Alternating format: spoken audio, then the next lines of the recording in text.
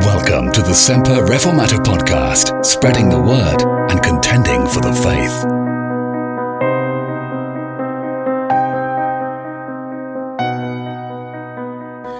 Acts chapter 22, and we're reading from verse 21.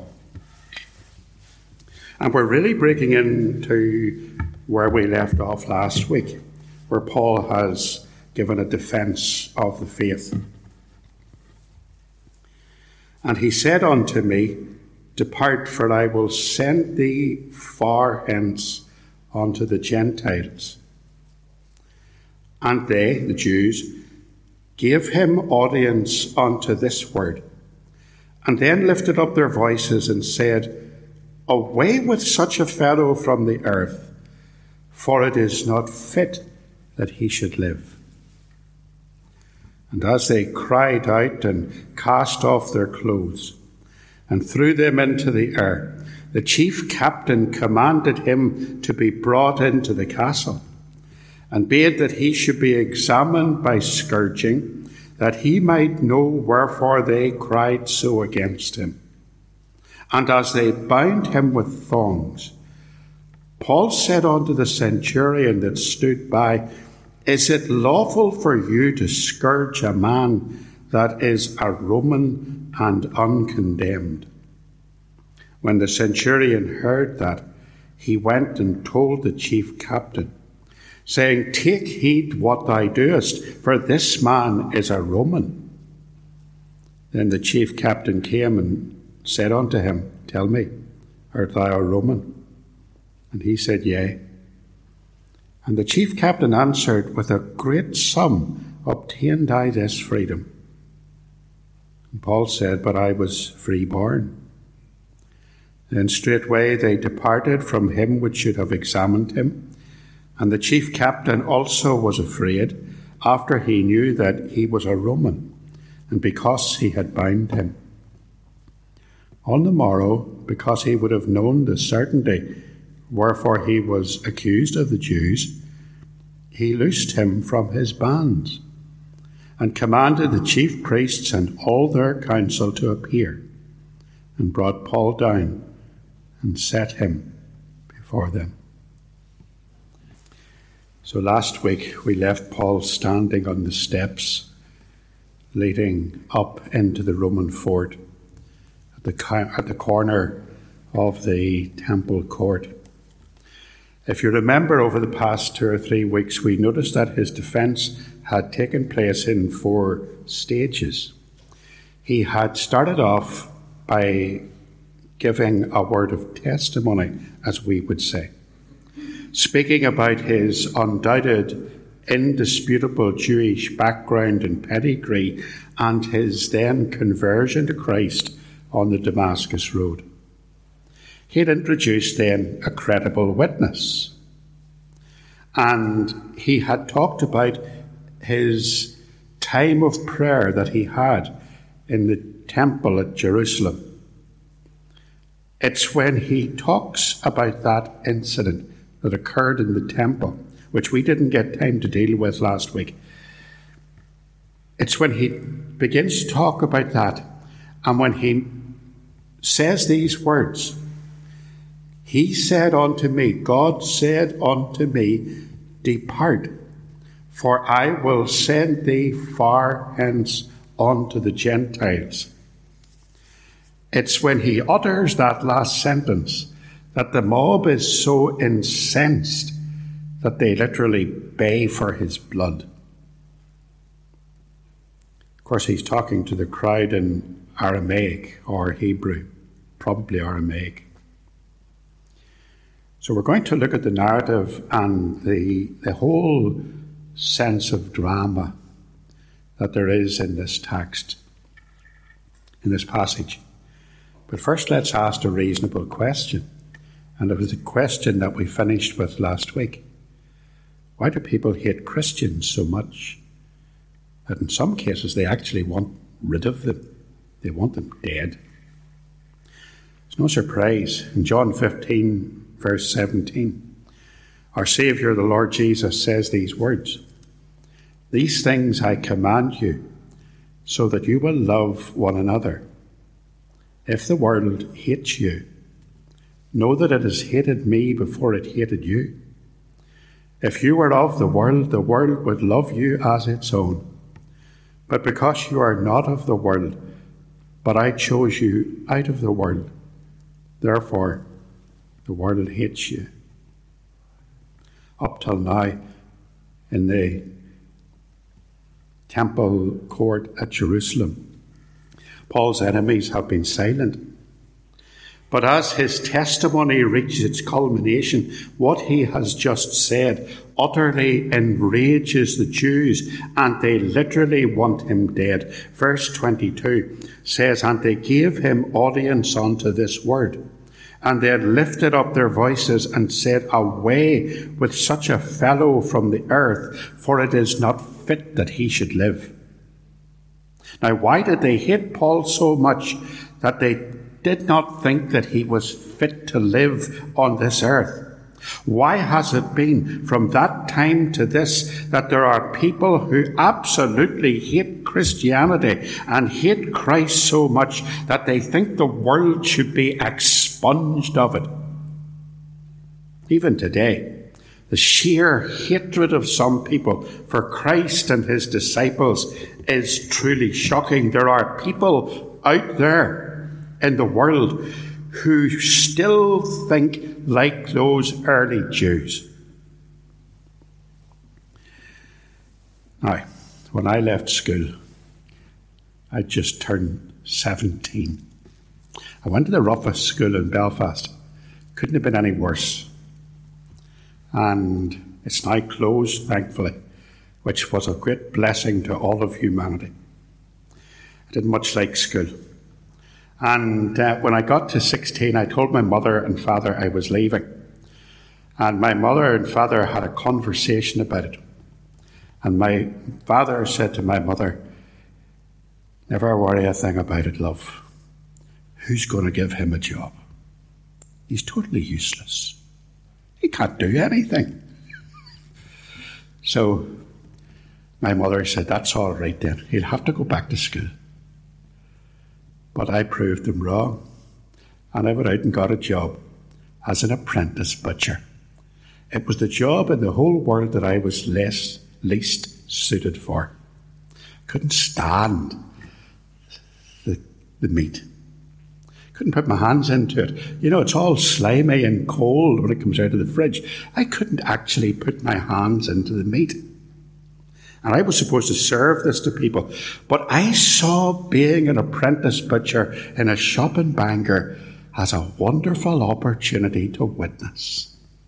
I just become a Christian when I was 16. Must have been about 6 months before this happened, before I got this job. And I was still brimming over with enthusiasm for the faith and for the Lord. And so here's the kind of thing would happen. Some wee woman in Bangor would come in, and Bangor people are very posh. And they would come up to the counter, this wee woman would come up to the counter, and she would say to me, "Could I have a half a pound of bacon cut very thin, please?" I'd make it last, you see. And I would say, "Yes, madam." And I would get her the bacon off the bacon slicer, whatever it was, and I would put it into the wee bit of paper and I'd show it to her and "Is this all right for you, madam?" "Oh, yes, that will do, lovely." And that'll be, I think, maybe a 3 and 6 in those days. And I would wrap it up and I'd say, "That'll be 3 and 6. Now, madam, have you ever thought where you'll be in eternity?" I got the sack. Yes, I've been fired with enthusiasm from many jobs. I got the sack after a while, and but there was one man. My boss was always complaining about my clumsy efforts at evangelism, but there was one man who would have been in very often, and he discovered that I was a Christian. And he would come into the butcher's shop, and he would stand in the line of customers, and he would get up to the counter, and he would do the opposite on me. he would start on me over the counter. And maybe on a Friday afternoon, and this is in the days before all the big supermarkets, maybe on a Friday afternoon when there's a queue out of the shop, and the butcher, he's getting really cross about this. And I'm starting having a row with this man, and he would be complaining about all the harm that Christianity has ever done in the world. He would blame Christianity for all the wars and all the sectarianism and all the people killed in the name of religion. That man, whoever he was, had an absolute hatred of Christianity, and he loved coming into the shop so he could have a go at me. Of course, I had to go right back at him. You think of the good that Christianity has done in this world. Think how Christians have made an impact on society. Think how Christianity has impacted education and social reform and medicine and democracy and the arts and, of course, language. The authorized version of the Bible has once been called the most important book in the English language and culture, the most celebrated book in the English-speaking world. One commentator said, "No single group in human history has contributed more to education than Christians have. No group in human history has contributed more to healthcare than Christians have. Christians, more than anyone else, have contributed to the welfare and the protection of children. No other group in human history has fought the slave trade harder than Christians have. No other single group in human history has contributed more to the cause of charity than Christians have." So just compare nations where Christianity has influenced society with cultures where, for example, Islam has been the main influence. No art, no industry, no compassion, no human rights, no medical aid. And yet they still hate Christianity, Christians, and Christ, and the gospel. Let's go back to our passage for a moment. Look at verse 21. Verse where it says, "Depart from me, for I will send thee far hence unto the Gentiles." And then they raised their voices and said, "Away with such a fellow." There's great drama in those verses, isn't there? Look, for example, at how these Jews would have expressed their rage. Look at verse 23. As they cried out, they cast off their clothes and threw dust into the air. They tore off their outer garments, their coats. They shouted, they waved their fists, they lifted sand off the ground, and they threw it up into the air. This was an Eastern crowd, and the reaction is far from restrained. These Jews have already beaten Paul, and now they're literally screaming for his blood. Now, what was so offensive? What had Paul said to make them do that?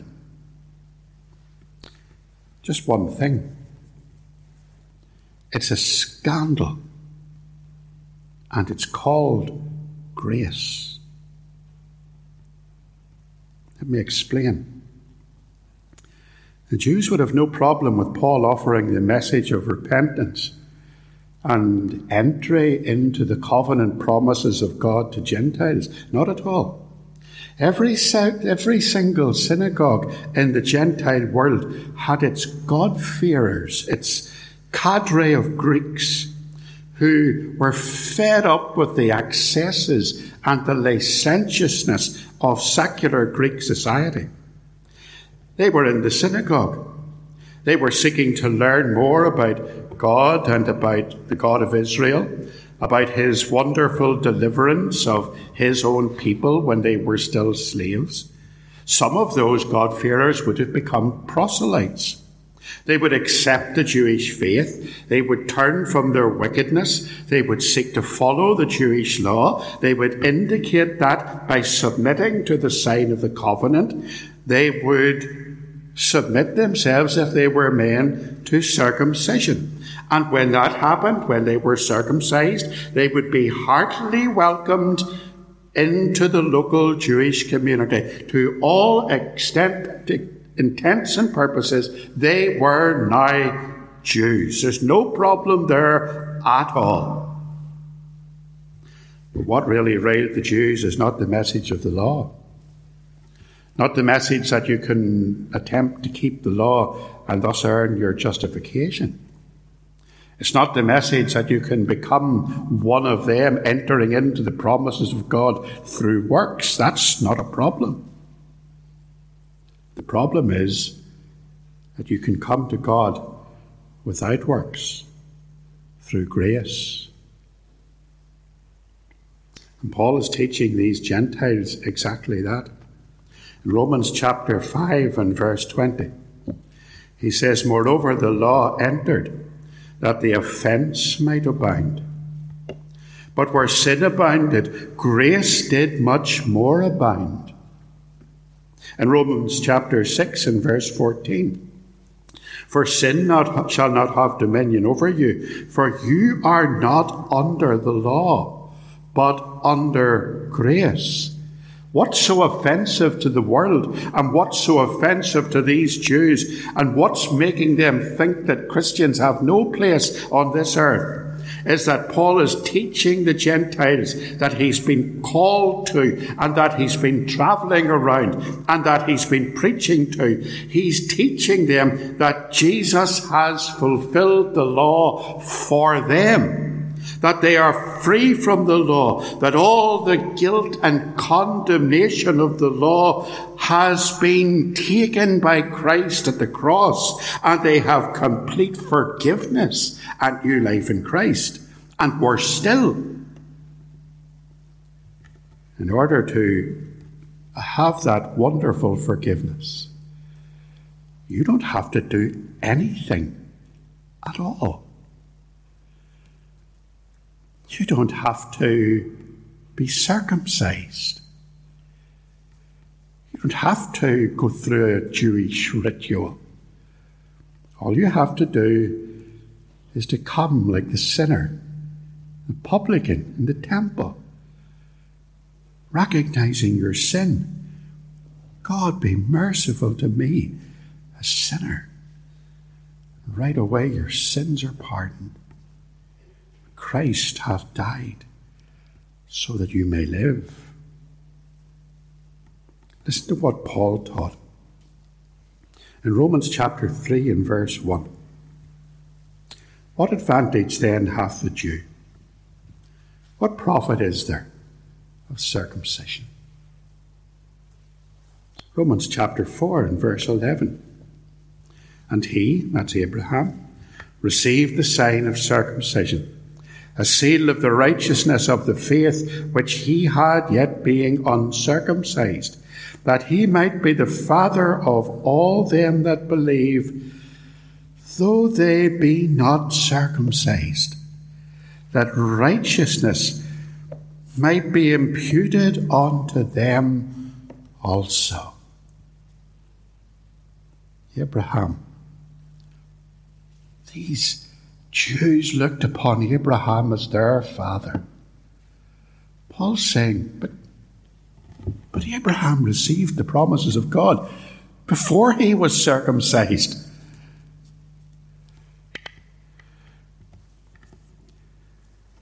Galatians chapter 5 and verse 6.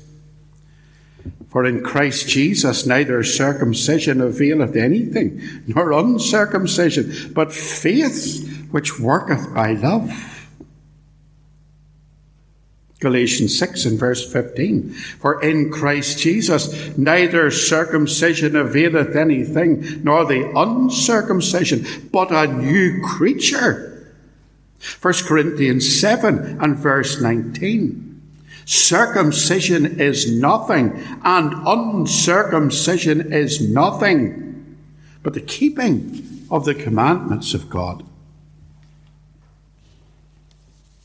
Philippians 3:3. For we are the circumcision, which worship God in the Spirit, and have no confidence in the flesh. You know, the cutting off of a piece of flesh doesn't save you. It's what happens in your heart when the Holy Spirit regenerates you. Colossians 3 and verse 11, where there is neither Jew nor Greek nor Jew, circumcision nor uncircumcision, barbarian, Scythian, bond or free, but Christ is all and in all. He's saying to the Jews constantly, outward religion is pointless religion. Circumcision is in our hearts. Romans chapter 2 and verse 28, for he is not a Jew which is one outwardly, neither is that circumcision which is outward in the flesh, but he is a Jew which is one inwardly, and circumcision is that of the heart in the spirit and not in the letter, whose praise is not of men but of God. And if you want to know what makes the Jews angry on that day, it's that simple thing. It's grace. It's the fact that God saves without works. And that's still the problem. Because I think even today, even in 2021, the ungodly world still rejects the concept of grace. It's found in no other religion. Every other religion is about what you do. Christianity's different. And it's what makes it so awkward for people, because it's not about what you do, it's about what Christ has done. You see, people like Christians okay. If Christianity would just confine itself to the betterment of mankind, which we believe in, we do believe, and over the centuries, Christians have worked for the betterment of mankind. But if we would just stick with that, the social gospel would be fine. Churches that are promoting critical race theory, that's fine. Christians that are celebrating so-called gay marriages in their building, that's fine. But if you tell them that they need to have a new heart, if you tell them that they must repent of their sins, that they're sinners by nature and practice, and tell them that they need to turn from their sin and repent and trust Christ and be born again and be rescued by their sin, by God's unearned grace through faith alone, they will go off into an irrational rage. Don't tell me that I'm a sinner. Don't tell me that I can't save myself. Don't tell me that I need a Savior. I don't want to hear it. And I still think that one of the reasons why people dislike biblical Christianity so much is grace. Look at verse 24, because we have to move on. And let's go back to the drama of the occasion for a moment, because Paul is still standing on the steps to the castle. And he's now being watched over by a centurion. And the chief commander, the chief captain, commands him to be brought into the castle and bade that he should be examined by scourging, that he might know wherefore they cried so against him. Now let's think about this. Let's put ourselves into the position of this Roman soldier. What's he seeing? This troublemaker has been permitted to speak, and he speaks in a language that the centurion doesn't understand. He maybe picks up a few words, and he sees the Jewish mob, and they're standing quietly and they're listening as the man speaks, and then they see this massive eruption of anger, sheer unbridled hatred. What has this man said to cause such a reaction? The soldier needs to find out. Roman authorities, you see, don't tolerate riots and behaviour like that. And a report would need to be written. And he'll be asked the cause of the uproar. And the law has a way to deal with men like this. They would simply, in Roman days, torture you until you confessed. So the chief captain commanded him to be brought into the castle, and bade that he should be examined by scourging, that he might know wherefore they cried so against him. He'd be beaten with a whip, a special kind of whip, the same kind of whip that they used to scourge the Lord Jesus. A hideous whip, a leather thong with pieces of sharp bone and metal inserted into the whip. When a man was beaten with that thing, it literally tore the flesh off his back, and many men were left mentally scarred after such a hiding, left as physical and mental wrecks, and many died during the scourging. So Paul is taken down to the barracks, and he's lashed down to a chair, a device to bear his back. He's tied there with thongs. You can see in verse 25 that as they bound him with thongs, Paul said to the centurion that stood nearby, there's a centurion watching this to make sure it's done properly. Now let's think about this. Paul is about to be lashed to the point of death. And what he does is he avoids it by saying, I'm a Roman citizen. I want to think for a minute about martyrdom. We've already said that Christianity is hated across the world. And certainly there's persecution across the world, and Christians very bravely sometimes face death, face martyrdom in Muslim nations, in African nations, North Korea, China, Nigeria, Afghanistan. How should a Christian face martyrdom? A few weeks ago I did a podcast and I gave you a CD of Ignatius of Antioch, who wrote to churches on his way to Rome to face martyrdom.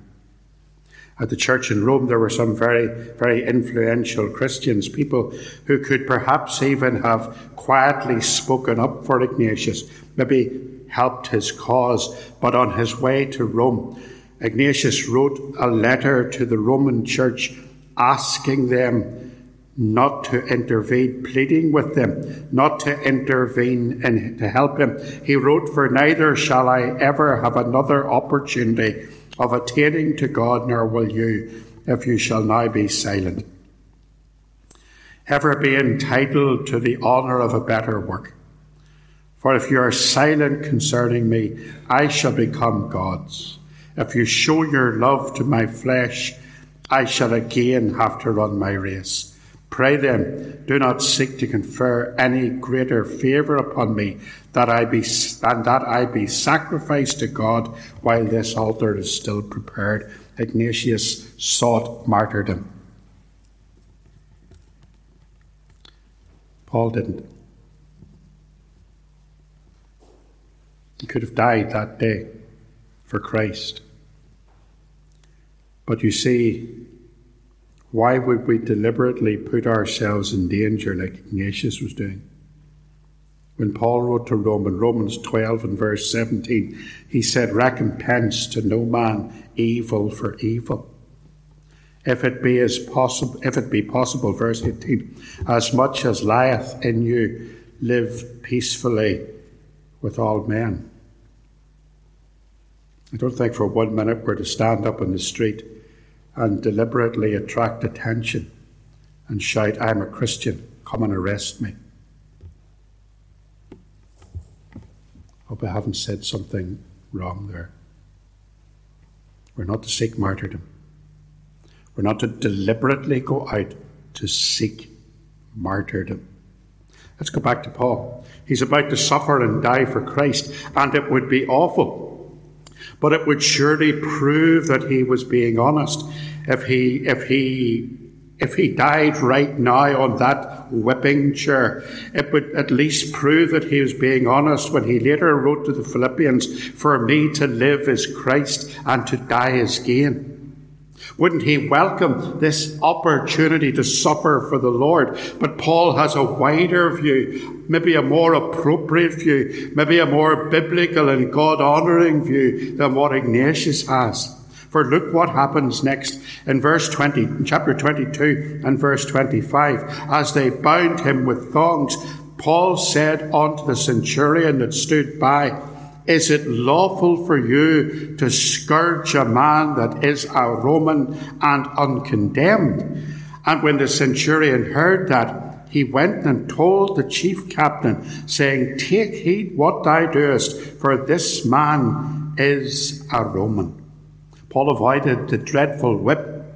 He avoided the certain death it would bring by appealing to his Roman citizenship. Now, martyrdom for Paul may well eventually come. If it's going to come, it'll come at Rome. And if it does come, Paul will face it with faith, and he'll look to Christ as Saviour. For when he wrote to Timothy, he said that he had run his race, he had fought the good fight. There was a crown of righteousness laid up for him in glory. He was looking forward to that. But this is not the time. There's more to do. Turn with me, please, to Philippians chapter 1 in your Bible, and we'll conclude with a reading of Paul's view here. He wrote Philippians after this particular event. Philippians is a later letter. So Philippians chapter 1 and verse 22. And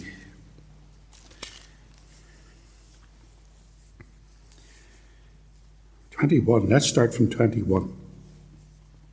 Imagine him thinking this way when he's on that whipping chair. "For me to live is Christ, and to die is gain. But if I live in the flesh, this is the fruit of my labour. Yet what I choose I wot not, for I am in a strait betwixt two. A desire to depart and to be with Christ, which is far better. Nevertheless, to abide in the flesh is more needful for you. And having this confidence, I know that I shall abide and continue with you all for your furtherance and joy of faith." Paul knows the law, the Roman law. For a Roman citizen to be strapped down and to be beaten without a trial, just to be strapped down was a minor infringement. For a Roman to be actually flogged and whipped without a trial is a major contravention of the Lex Romana, and that would mean execution for the soldier and the centurion and the officer who ordered it. Paul knows the law, and he's released. And the captain reports to the commander, and another decision is made. Look at verse 30. The next day, because he wanted to know for certain why he was accused by the Jews, he released him from his bonds and commanded the chief priests and all their council to appear, and brought Paul down and set him before them. The Roman officer summons the men of the Sanhedrin, and he puts Paul in front of them, and he's going to investigate the cause of the riot. And next week, God willing, we'll find Paul in the midst of his fellow countrymen, the men who had commissioned him to go out and persecute Christians. And we'll see what happens.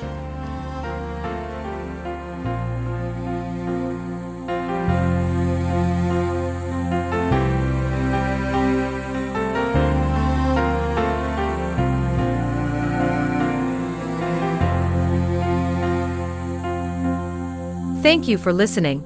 If you've enjoyed this episode of the podcast, please help to make it better known by opening the podcast app on your phone or mobile device. Then, search for the Semper Reformata podcast. Subscribe and give it a 5-star rating. See you next time.